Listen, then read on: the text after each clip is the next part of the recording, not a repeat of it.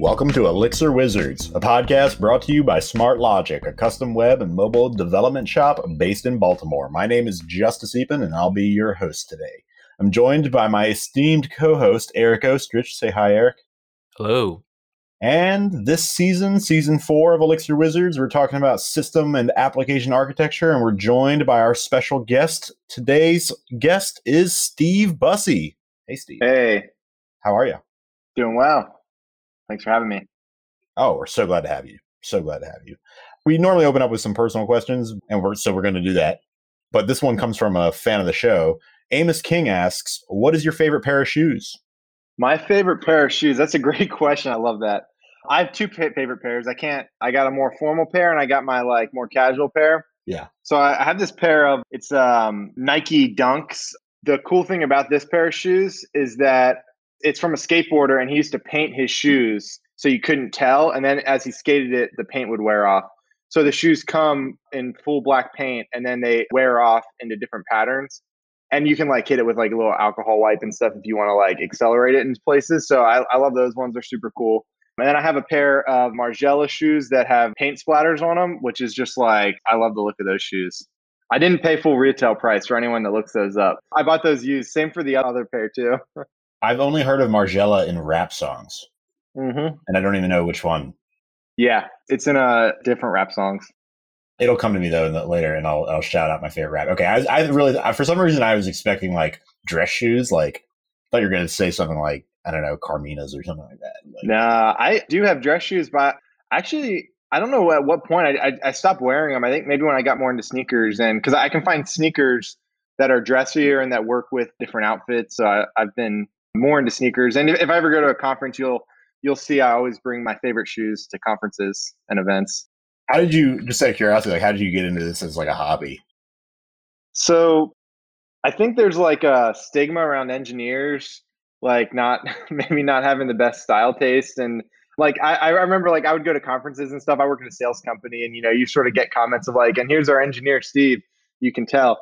And tongue in cheek, it's funny. But I started thinking more about well, what if I spend a little bit more money and make sure I get stuff that I like and that I'm a little bit more curating about what my outfit is. And I started getting into some button downs, nice button downs. And then at some point I found a pair of sneakers that matched this crazy button down I had, and it got me into sneakers. And I started finding sneakers that matched the button down. So I actually can wear a nice button down shirt, a short sleeve or something like that, but then have sort of a pair of shoes that goes with that shirt, even if it's a crazy shirt.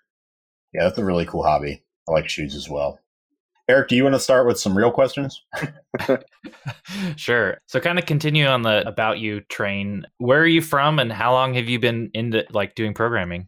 Yeah, so I guess now I would say I'm from Atlanta, but I originally grew up and went to school in Pennsylvania. I moved down to Atlanta 6 years ago about. And I've been programming probably since the 6th or 7th grade. I used to play a lot of video games as kids do. And back then it was sort of the beginning of when people would well, not the beginning, but as MMOs were coming in and people were sort of hacking MMOs because a lot of stuff was still client side. And I just remember really being interested in that stuff. And I wasn't good at any of it, but it was sort of an entryway into programming. And I would say I actually start getting decent at programming, actually being able to create programs from scratch back in high school and then went to school for it. And Elixir in particular, it's only been about 3.5 or so years for me. Coming in from a Ruby shop, Elixir made a lot of sense. And, I've been enjoying it ever since I started. So I am a little bit curious how you found the Elixir world. Talk a little bit about that. Yeah, so I have a coworker that he's smarter than I am. And I don't know where he heard about it. Honestly, probably from maybe a Ruby conference or something like that. I knew that a few years ago, you're looking in the 4 years ago, people were actually evangelizing Elixir at Ruby conferences. I haven't been to one since I started using Elixir. I just go to Elixir conferences now. Maybe that's something that still happens. But I think he heard about it there and started looking at it. And just one of those things whisper in your ear, again and again and again. So that's a good way to get a colleague on board is just bring it up and be oh, this would be really easy in Elixir because of XYZ, or, oh, this would, work really well here. And it was sort of organic over time. It probably took 6 to 8 months to actually really get it to take hold and actually introduce it into the organization as, in sort of a pilot capacity before we sort of vetted it out and, saw that it was working. Can you say which organization you're referring Oh, to? yeah. Sorry. I work at SalesLoft in Nice. Atlanta. Yep. Cool. And we'll make sure that you have time to plug them at the end of the show. Now we do have actual technical questions. And I didn't mean to say that it was like more interesting and this, it was not an insult. Oh, yeah. This is what the people come here for, the meat, they want to know about the tech. They want to hear about Elixir, man. But yeah, can you just talk about like architecture? Because the theme for this season is system and application architecture. And I think that this word kind of means different things to different people. So I just want to hear what it means to you personally. Like, what is architecture? Yeah. So to me, architecture is about identifying, planning, and even possibly mitigating decisions that are going to be hard to change. So I don't look at architecture as things like, what is the class structure of your application or your module structure of your application, right? That's a very low level thing that you could change that out and probably, you're going to have a not fun time doing it, but you could change that out fairly easily. Right. But I look at it as things like, if you're in a microservice world, how are your systems talking to each other? Who's the authoritative source of things? We say things like, well, databases aren't really architecture because you can change them out, but at the same time, changing out a database sucks. I've only done it in the capacity of like a database to a very similar database, but I know that it's not something I'd want to switch out like very frequently, right? So that's something that, in the beginning of a project, maybe thinking about over time, what is this data storage going to look like in this data model? And so it's really about planning those things. It's not you want to solve it, but it's about if you see that there's a possible avenue to take that could make it easier to change in the future, it's sort of about finding and going down those avenues so that eventually if you do need to change, hopefully you don't, like hopefully everything goes great and it just works. But if you do need to change it, you have that avenue that you plan for yourself in advance. So one of the things that I feel like there's like, you can architect a system and you can design a system. What do you think the difference between the two is? Yeah, so I just talked about architecture a lot, and then design, I do think is a little bit different. I think design gets into the more nitty gritty of the code and the actual act and process of writing that code. So I would look at like your module structure as a component of design.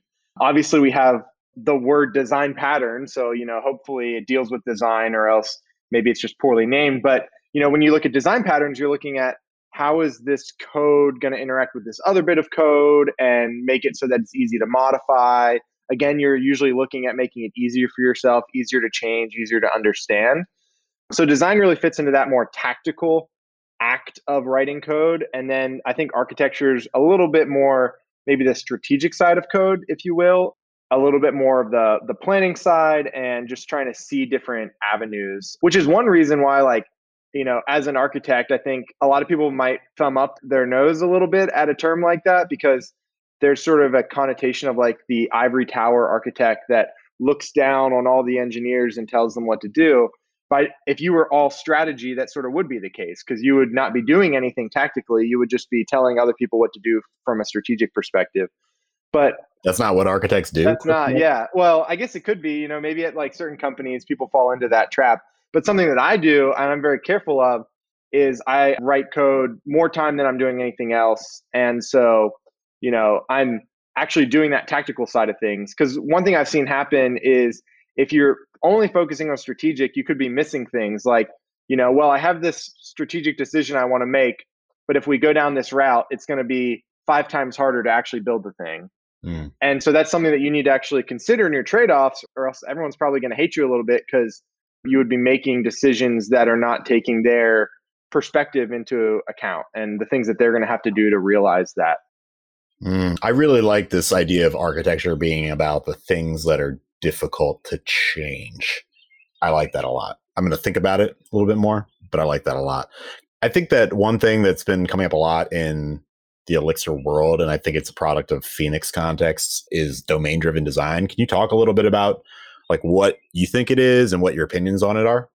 Yeah, so I definitely do not do domain-driven design. Like I haven't been taught it or really spent time like learning it in particular, because I know there's like books about domain-driven design and some people are very big proponents of it. So I don't have enough to be like, I don't like it or anything like that. I would say I do a light version of it, and I probably use context in a more forgiving way than some people do. So for me, the important part of domain-driven design is making sure that things that are part of a subsystem that are different from another subsystem are separate from each other. So that basically the more that your subsystems that can be isolated, the more that they reach over and talk to each other directly is probably going to be like increasing increasing the coupling of your system and could make changing a subsystem much more difficult. So let's just give an example. Like I work at a sales company. So I'll say the phone dialer and the emailer. These are two distinct subsystems. Placing phone calls is very different from making emails. But if somehow these two systems were like at the code level linked to each other, making calls across the boundary or doing stuff, it would be really hard to change the dialer because of your emailing code, which doesn't really make, that wouldn't make much sense and would probably be a pain to make those changes. So one aspect of domain-driven design and what Phoenix Context are doing is the encouragement, or at least putting it forefront in your mind that it's something you should be doing. Hey, I should actually separate this at the code level, separate that at the code level. And then it raises the question of, should I allow things to reach deeply into another space? So when I do Phoenix Context, I like to put all of my public interface functions at the top level in a module. And if you want to interact with that subsystem, you do it through that module via its public API. Mm-hmm. And I try to avoid those things that reach in like A.B.C.D and then call a function, because now you've increased the coupling of these two systems. And it's probably not as bad in Elixir because you have a compiler. Like if I was to change A.B.C.D function and I didn't change it somewhere else, I'd at least get a warning about that, or it wouldn't compile. But in other languages like Ruby, you wouldn't get anything. You would get a runtime exception. So hopefully you have tests and stuff for it, but that can be very difficult to figure those things out in a fully dynamic, non-compiled world. Okay. I think I hear what you're saying. Like I'm trying to understand with how is what you described with making all of your public functions at the top level module in Elixir, how is that distinct from decoupling like subsystems as like a domain driven design practice? Yeah, sorry, that is how I do that. So that's how I realized that decoupling that domain driven design once. I do that at the module level usually by like making sure that things have a very well defined public interface. I think the difference is like when you get into true like people that are real strong DDD proponents, you're going to be looking at actually making those subsystems potentially impossible to talk to each other directly. Like there is no escape hatch. You must go through the public interface, which can be a little bit inflexible if you need something that would be difficult to do otherwise. Like you especially get into it if you're dealing with like a SQL database, which is you may need to do joins and stuff like that, which is inherently going to be coupling two things together. So I don't reach to the level of like in Elixir, that could be like umbrella apps where you actually have a domain. Their umbrella apps actually, at the compiler level, they don't have a way to talk to each other. They'd have to like sort of be tied together through the umbrella orchestration. This is a great segue because you're bringing up umbrella apps. I know that, Eric, you've got some opinions about umbrella apps, which I think amounts to like, don't do them. Maybe you could explain your position so I'm not misrepresenting it. And then Steve, could you maybe talk about like just respond to that? Yeah, so we reached for one of our first Elixir apps. We reached for an umbrella app. Also, could you just tell us what it is in case somebody doesn't know? So an umbrella app is an Elixir app comprised of many other apps like locally. You have your main project and then an apps folder, and then every folder inside of that is its own Elixir project. They all have the same like mix.lock file, and they can talk to each other. If you say the dependencies in the umbrella, it'll kind of look next door to in the folder structure. And then it also prevents circular dependencies, because I don't think like you can have one thing say that it's going to use another, but it can't request it back. So it kind of forces you to split stuff up and make sure that you only talk to things that like it should be able to or whatever. The reason I don't like them is because we reached for them way too quickly in that project's like life cycle. Like we had 3 applications, I think. One was like the app, and then the other 2 were like single files that just talked to a remote API and like was like how to like, this is how we're going to talk to Stripe. Let's have a full Stripe app or whatever. And so we just reached for it, maybe incorrectly, just too early, whatever. And eventually we just got to be such a pain to work with that we just collapsed it all down to a single thing. So I feel like they might make sense once you have a bigger application and you kind of break things apart into pieces that make sense. Like I've got my one big side project. I've got what I'm calling a ponchbrella because it's not an umbrella and it's not a poncho because it's a single like Git repo, but they're just doing like .path // next to me to do it. So I don't know if it's better, but it's working. So For me, I saw this on Twitter and I wanted to work it into my week once. I think it's applicable here, which is I don't know enough to have an opinion about it because I haven't personally used umbrellas because I think the things that I've read have been to avoid them. And I think one of the big reasons, like something I do know about from reading a lot of documentation, is that libraries, and particularly when you get to things around deployment and how maybe some of the major libraries expect you to work, they do usually have like a, if you're using an umbrella, do this instead. But I feel like you're sort of working against the grain a little bit. And so, I feel like the documentation is always like regular application first. And then there's a little sort of aside about umbrellas. And then I've seen things in like the Slack channel and on the forum where people will be like, hey, I'm using umbrella and I don't know how to set XYZ up. And it's just like a little bit more friction for them. And I haven't needed to use them because the applications I have, because I guess maybe it's because we're using microservices at SalesLoft for our Elixir apps. They're not huge domains that we're coding into an application. So maybe if it was a more monolithic application, the umbrella app would be a good way to split that up. So you still have one thing that you're deploying, but you're able to code it a little bit independently. So it'd be something that I'd be willing to try out on a project, but I don't think it would be like the first thing that I would reach for if I was building like a new complex application. Like let's say one that I intended to be a monolithic type repo. I don't think I'd reach for that umbrella right away just because I would want to reduce friction, and I haven't seen the need for it over the past 3 years. Right. Yeah, this is a really interesting thing to think about. I would love it if anyone listening would reach out and share with us their experience using umbrella apps. Yeah, I'd be curious to, hear, especially if people have like success stories, because, I think it's probably, doing something well takes time and dedication. It's easy to sort of bow out and say, yeah, that didn't really work out. I'd be curious about people that put in the time and dedication to make it work. And they're like, oh yeah, this was actually a really good thing in the end. All right. So one of the reasons we brought you on was because you have a new book out within the last month, I think, called Real Time Phoenix. So kind of in the vein of that, when you start working on a new real-time feature, where do you start? Is it the front end, the back end, figuring out channel stuff, or what? Yeah. And so I know there's definitely different schools of thoughts here. What I've always been drawn to, I don't know, it just feels more natural for me, is to start thinking about the front end. I guess one way I think about it is I'm thinking about like, all right, what's the user experience going to be? How does the user want to, interact with this feature, and what are the different needs from that perspective? And then, I usually work my way from there. Sometimes, I might jump around. I might like figure out how I want the front end to be and then go to the back end and implement and then go back to the front end, especially if I'm just going to go like straight into building the channel application. Like I don't want, like sometimes I've done stuff where I'll actually mock out a front end. Like there is no back end server. I just have a fully operating front end. That's actually something that I actually really like to do when I'm building a new sort of more complex feature, so that I can, especially if it's in something like React or whatever, so I can work out exactly how everything is going to tie together. I'll do just a completely fake, like everything's in JavaScript. There is no back end. And then I'll figure out how I want it all to work and to get the user experience right. And then I'll go and implement the back end from there. So usually you don't have too many restrictions. I think channels don't really give you that many restrictions either. It's not like you're going to have this front end design that you worked out and then go need to dramatically change it because you're using like channels or whatever, or it's going to be web request based. So for me, I like to figure out, what I view as the important thing, which is what's the user going to be experiencing. Mm-hmm.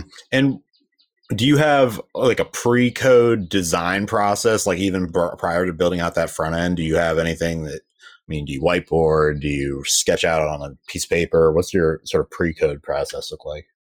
Yeah, so it definitely depends here. Like if I'm doing a project for myself versus a project for work, because at work we do have sort of a process that we follow for making sure that, other people have sort of seen what you're going to build, at least like your general direction that you want to take, which we call feature development plan, so FDP. So we would put something like that together, especially if it was a bigger feature. Mainly the big thing there is you're looking for like pitfalls, like someone has some experience or some perspective that you don't have, and the goal would be that they can help tell you about that before you go and experience it in production. So that's something that I would do at work. And if I'm working with a team, there's going to be like whiteboard discussions and breaking everything up. It is a bit different if I was like doing something for myself. I generally, when I start a project for myself, I'm just starting sort of like, I'm doing like one right now, and I sort of have like a to-do list of like, all right, here's everything I want to do. It's sort of like my task management, I guess. It's just a markdown file or whatever. And then I will usually like flesh out like some of the general like data structures, that type of thing. But I sort of like to get right into it. So I'll do like more, especially when I'm doing stuff for myself, because it may be stuff that I just haven't done it before. So I'll do more spike type stuff, like write some code, make it not pretty. It doesn't need to really work that well. I just need to flesh out the idea. And then I'll, throw it out and actually make something better and copy paste stuff around and whatnot. So it depends. I personally like to just get right into stuff. And what I'll normally do, like I remember the first iOS app, for example, I ever wrote, I shipped it to the Apple Store, and it was for myself, so it wasn't work related. And the app ended up, I think the folder was still called Hello World in like the final thing that I shipped to the store. Cause I was just like, I was starting to get into it. And I started to flesh stuff out, and I was like, oh, I can actually see what I want to do here. And then I was just like, all right, let's just do it and go. And by the time I wanted to rename it, it was like, it was going to be so much hassle to redo it just because of like the iOS world that I was like, I'm just going to go ahead and ship it. What was the app? Like, what did it was called Noisy Dog Log. I took it off the store because no one ever bought it, and I didn't want to pay $100 a year. I had like an extra iPhone or iPad, and my dog. So we have a greyhound, and I think they're generally susceptible to getting separation anxiety during the day. And so rather than watching the webcam and having it being an active process, and rather than spending $250 on a new piece of hardware like a Nest Cam, I just repurposed my iPad. It would sit there and listen all day based on the ambient noise. If it got above a certain threshold of that within like a 5-second period, it would sort of start recording and register a push event. And then I would be able to get it from my other device and be able to see that, oh, hey, yeah, my dog is barking right now. I couldn't listen to it until he was done. So he had barked for a long time before, so I couldn't actually tell until the end. But, it was a cool little app, and it worked really great for me.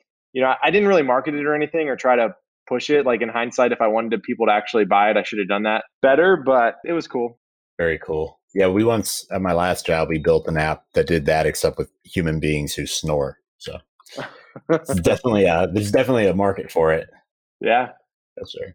So when you're developing new real-time stuff, what are some gotchas? What's the toughest part of developing real-time stuff? So this is the great thing about Elixir and Phoenix and what they've done. Developing it is probably the easier part of the process. I feel like the documentation for things like channels are really good. The front end client is really easy to work with, and so is the back end. So from that development perspective, I do think, there's not major gotchas there. When I saw issues was in the actual rollout process and shipping it into production. So an example of that would be the first real-time app that I ever did, the one that sort of spurred my desire to do something about it. And that do something ended up being writing a book about it and doing some like upstream contributions as well. Was, it probably took 3 to 4 weeks to build this app. And then the rollout process took 6 months because I would ship it out. And there's a blog post about like all the different things I ran into on StephenBussey.com. There's I think it's called Memory Isn't Free. It was about the memory issues I ran into. I ship out this app, and we're going to have to ship it out to tens of thousands of users. And I'd ship it out to 400 users and see that, all right, the server's taking up a gig of memory. So I do a bit of extrapolation from that and figure out that like, all right, I'm looking at like 30 to 50 gigs of memory just to get the connections for this real-time app all set up.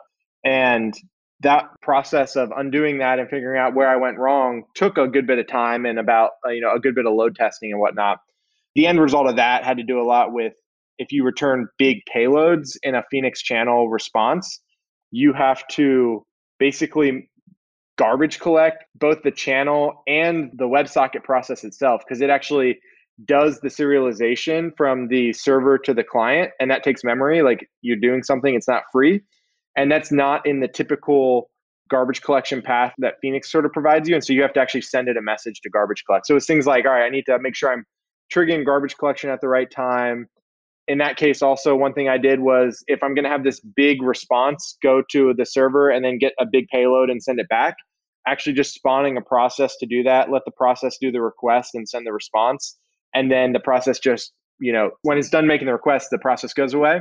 So you don't have any memory garbage there because the process goes away and it takes all of its memory with it. Versus if you do a big request, or it could be a big database request or a big API request in the channel itself, you're hanging on to that memory now because there is latent memory for just sort of how Erlang's garbage collector works. If you miss the major garbage collection cycle, you could end up with a fair bit of latent memory sitting around. And that was a really frustrating process for me because I had this app that I wanted to ship and I just couldn't ship it because it was going to take up more resources than any other app in our cluster. Mm-hmm. Can you talk a little bit about testing real-time features? Because I think that's something that probably confuses a lot of people when they're getting started. Yeah. So as usual, I'd look at like two types of tests for real-time features. You're going to have your typical unit tests.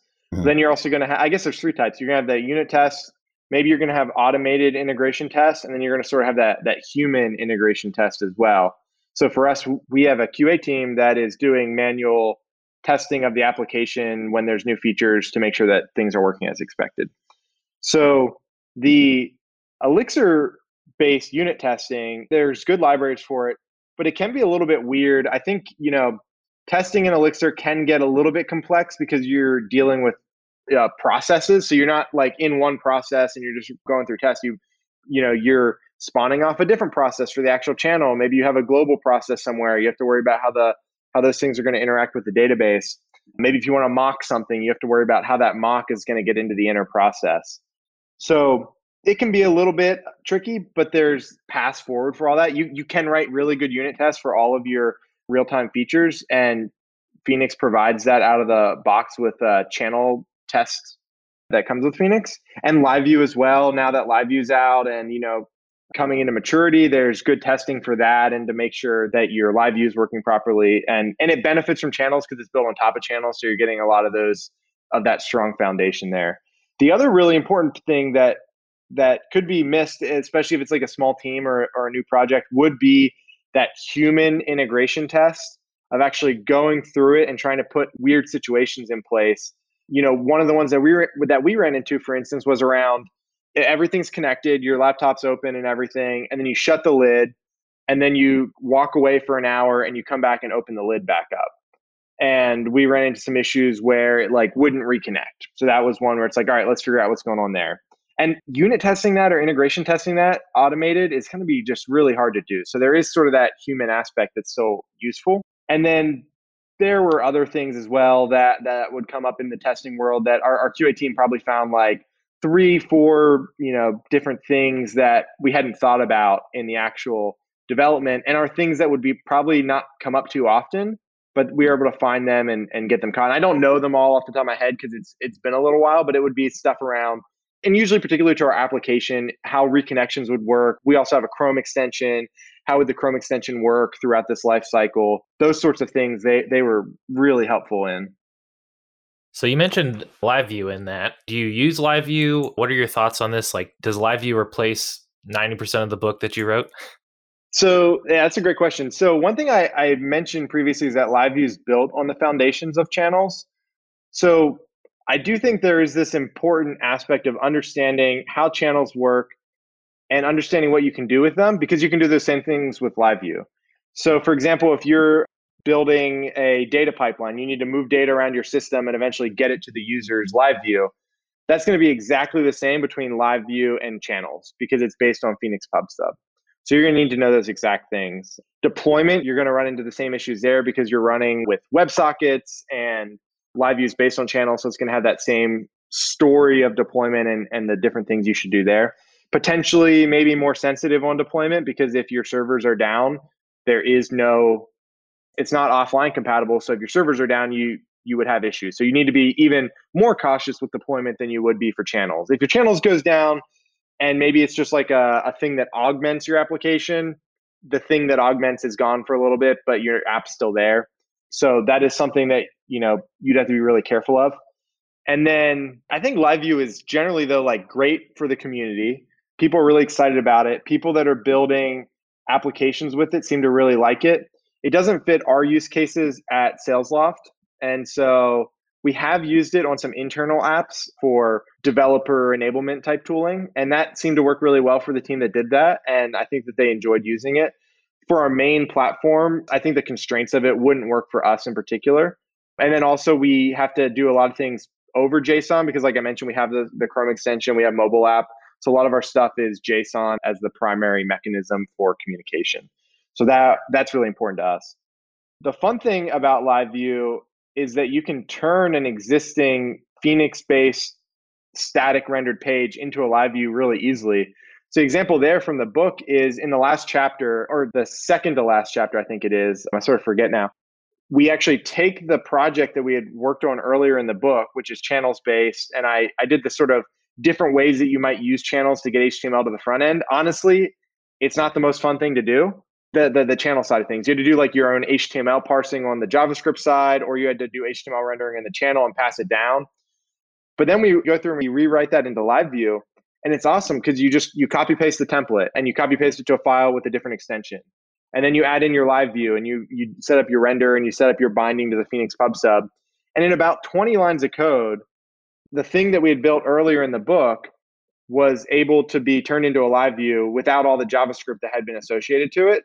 So we removed the JavaScript, so we had less code, and we didn't have to go and rewrite anything. We just added the Live View stuff because we were able to utilize the same templates other than a change file name. So I really liked that. I thought it was awesome. It shocked me. Like I knew that it was going to be an important part of the chapter to show people that it's easy to turn something into a Live View. But when I actually did it, and I was like, that was easier than I thought it was going to be. It actually did surprise me and take me back. And I think I even had sent something to Bruce Tate at that time to be like, man, you're definitely right here. Cause he's been talking about Live View and how it's a game changer. And I was like, I just did XYZ with it on the book and it was painless and it was way easier than I thought it was going to be. I'm excited about it. I don't know if I have a use case for it right now.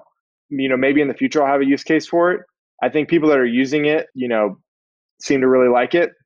And, great for the community, obviously. You're looking at Phoenix 1.5 and what they're doing with Live Dashboard and getting Live View, I assume, close to that 1.0 mark. I don't know any plans around that, but the community is really excited about it. I have a note here that you have a funny story about writing that chapter of the book. Oh, yeah. It was just how easy it was to do it. Like the fact that I had expected it to be easy and then blew my own mind with how easy it was. And was taken aback. You're really good at explaining these things. It's been interesting to listen to you. When you're designing applications, how are you thinking about security inside of your architecture? How are you thinking about authentication, authorization? Where are you putting this? Are you putting it in the context at the controller level? Yeah, so this is really important for me and for SalesLoft. And if I was to write a new application, this would be really important for me there as well. A lot of software, at least in the web world these days, is SaaS based, where you basically have potentially multiple teams in the same application. You have a user that signs in, they're going to be different from another user. And you need to make sure that you have these contexts set up. Well, when I say context, I don't mean Phoenix context. I mean authentication and authorization contexts. So if you do it wrong, you're going to end up leaking data to someone that shouldn't see it. And leaking data is the number one worst thing that can happen to a web application. It's 10 times worse than having downtimes. No one's going to sue you over downtime. People are, potentially, you get yourself into lawsuit territory when you start sharing people's data, especially if it's private. So I definitely care a lot about this. So luckily, one thing I mentioned is that at SalesLoft, a lot of our Elixir code is microservice based. Well, all of it is microservice based. We have a Ruby sort of monolith that is the legacy of the past, and we still add stuff to that, but we don't add a whole lot of new stuff to it. So that's sort of where our authentication is sort of born and lives.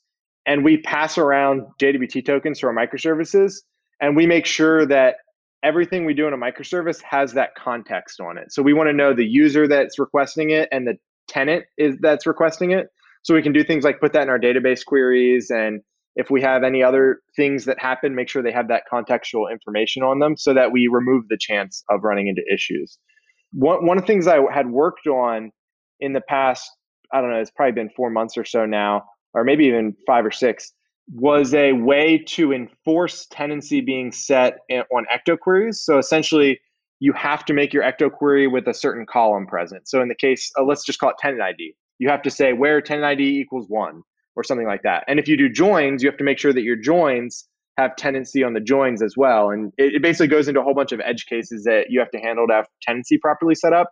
Like you can't do things like say where tenant ID equals 1 or tenant ID equals 2, because now you could have 2 tenants worth of data coming back from the query. Once you get into administrative parts of code, you may need to do stuff like that, but you should never need to do that as part of your normal code path. So that's something I've been putting in Elixir projects that I work on now. If I had a multi-tenant application, I would add that in from day one to prevent any sort of moments where you accidentally realize that you've been making a query with the wrong tenant ID or something like that, and you just showed someone else's data. So I guess if you have a multi-tenant applications, like that might have a lot of data and whatnot that you're potentially loading. So like, how do you deal with like any performance issues that you might encounter? And I guess if you talk about it in the book, like specifically with WebSocket real-time stuff. Yeah. So performance is also top of mind for me often. It was probably about 8 months ago or so now, or maybe it's even been a full year. I actually was like, hey, we need to dedicate time to just spending time on getting performance up. So I actually had a colleague and I that literally went through everything that we could possibly find to like increase performance, and we were able to increase it fairly significantly in the application. There's some very basic things that people talk about. You get into things like a lot of people have performance issues when it comes to their database. So that's obviously something that to look at, making sure that you don't have N+1 queries, which Ecto, I love the fact that it's really hard to make an N+1 query in Ecto versus in Rails, where it's very easy to make it's like N+1 is the default in Rails and an error is the default in Ecto, which is absolutely the right thing to happen. So, there's that basic type stuff. One of the big things for me, at least in our APIs, because we do have a public API that anyone can hit, anyone that's like any customer or partner can hit it. Justice, you probably can't unless you go and sign up. So people are hitting this and they're often doing things like, I want to slurp all of my data down, which usually you don't need to do, but people sort of get it in their head that that's what they want to do. And they want to do that every hour to check things. And it's like, yeah, there's probably better ways to do this, but I can't stop you. Like, you're allowed to use the API.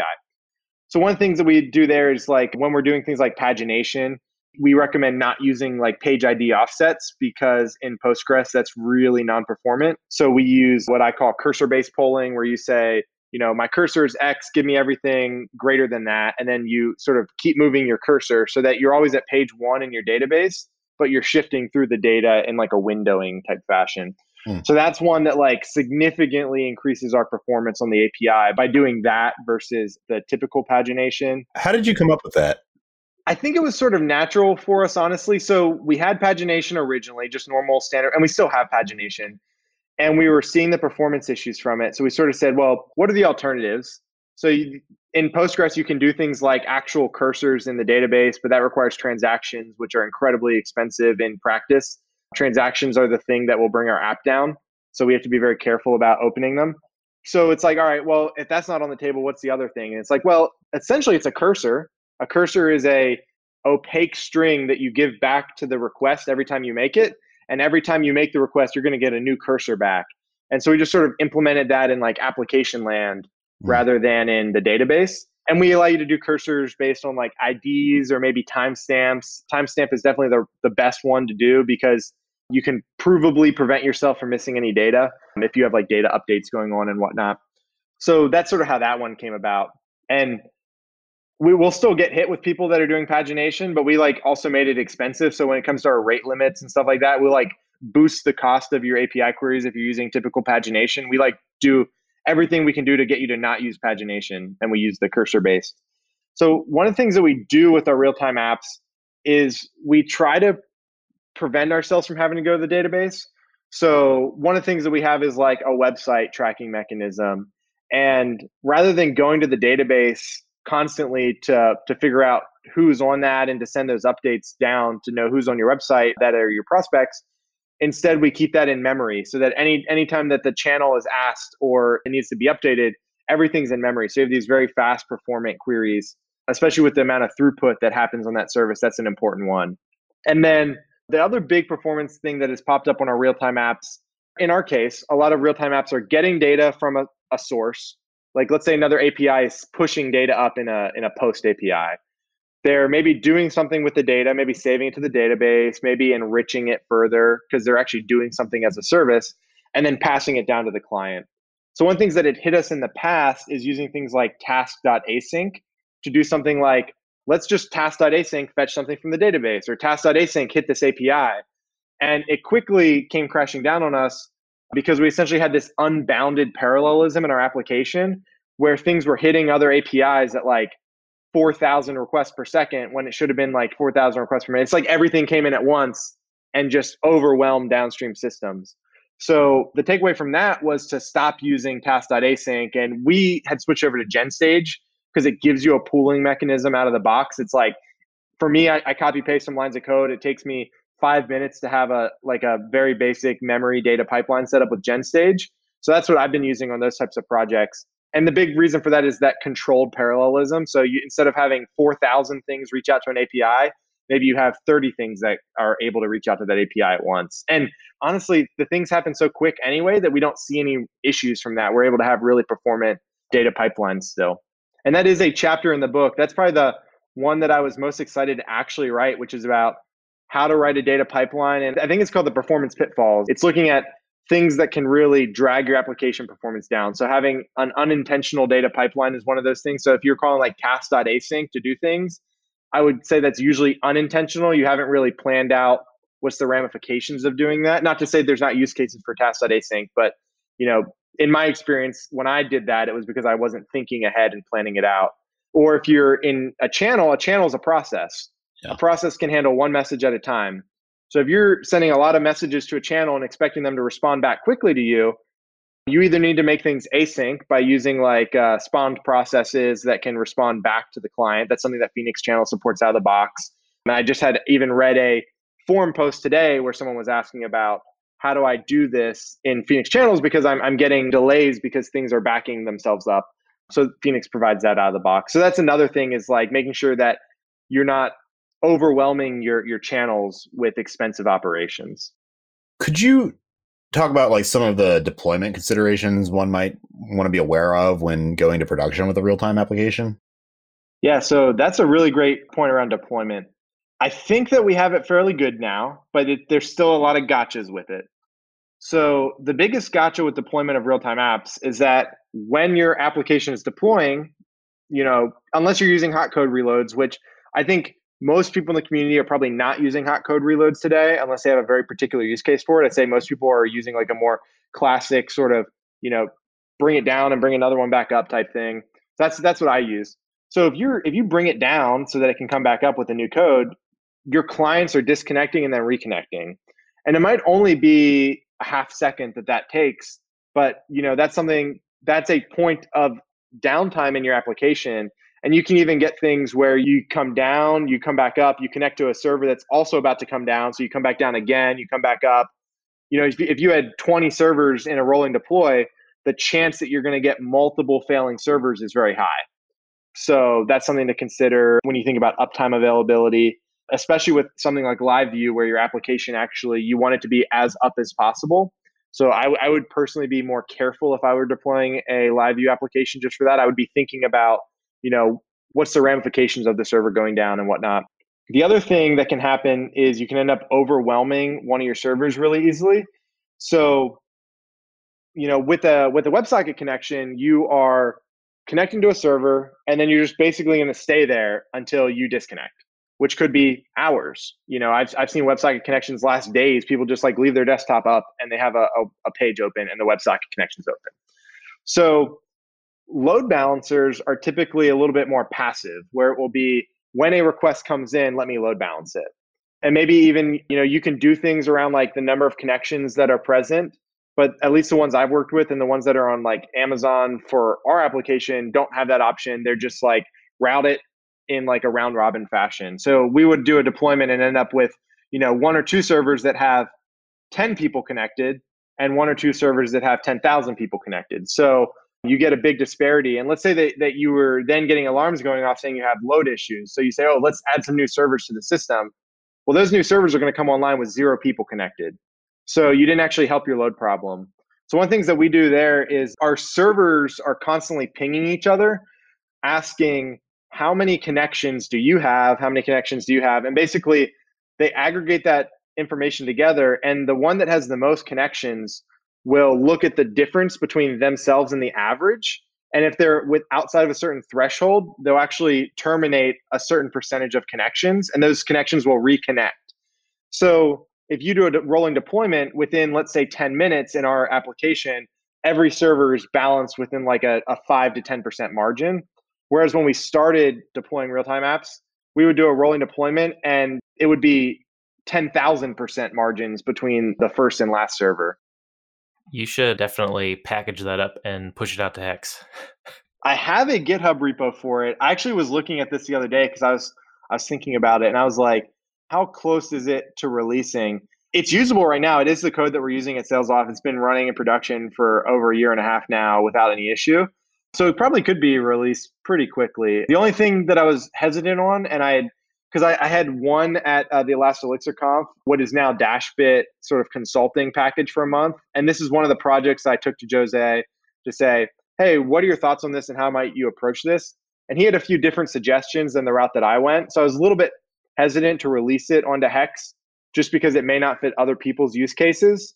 But like I said, we've been using it for a good while now and it's worked really well. So that is something I might look at actually releasing. If you can get some users for it, then I'll be more motivated. Maybe if there's like a need for it, if people hear this and they're like, I wish I had that, then hit me up and then I'll be motivated to open source it. Well, it is open source, but I'd be willing to package it into a 1.0 release. You heard him, folks. Tweet at us. Which sort of brings us to the end of the episode. I want to give you a chance to sell us on your book, although I think that this conversation probably has sold us on your book.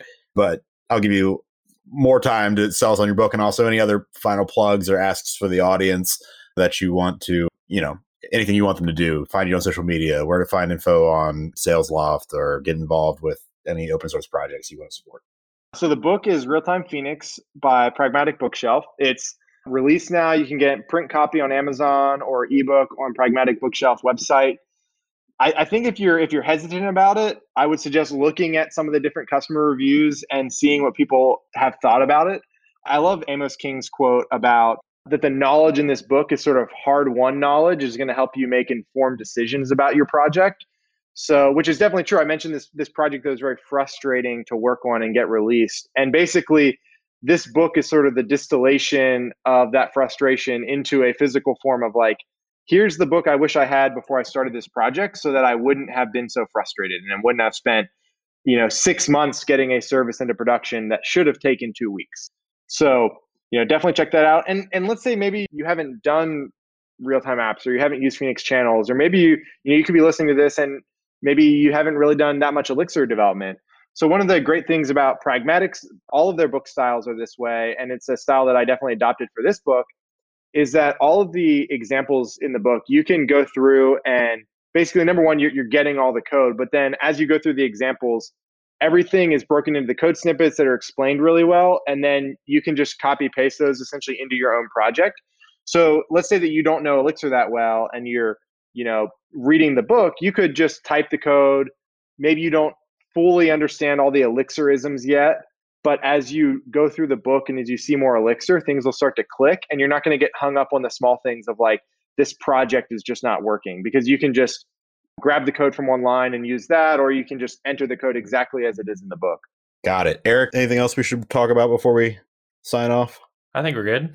Steve, thank you so much for being on the show. Thank you for having me. I enjoyed it. And we'd love to have you back sometime. That's it for this episode of Elixir Wizards. Thank you once again to our guest, Steve Bussey, and my co-host, Eric Ostrich. Once again, I am Justice Eapen. Elixir Wizards is a Smart Logic podcast. Here at Smart Logic, we're always looking to take on new projects, building web apps in Elixir, Rails, React, infrastructure projects using Kubernetes, and mobile apps using React Native. We'd love to hear from you if you have a project we could help you with. Don't forget to like and subscribe on your favorite podcast player. You can also find us on Instagram and Twitter and Facebook, so add us on all of those. You can find me personally at Justice Eapen, and you can find Eric at Eric Ostrich. And join us again next week for Elixir Wizards for more conversation about application and system architecture.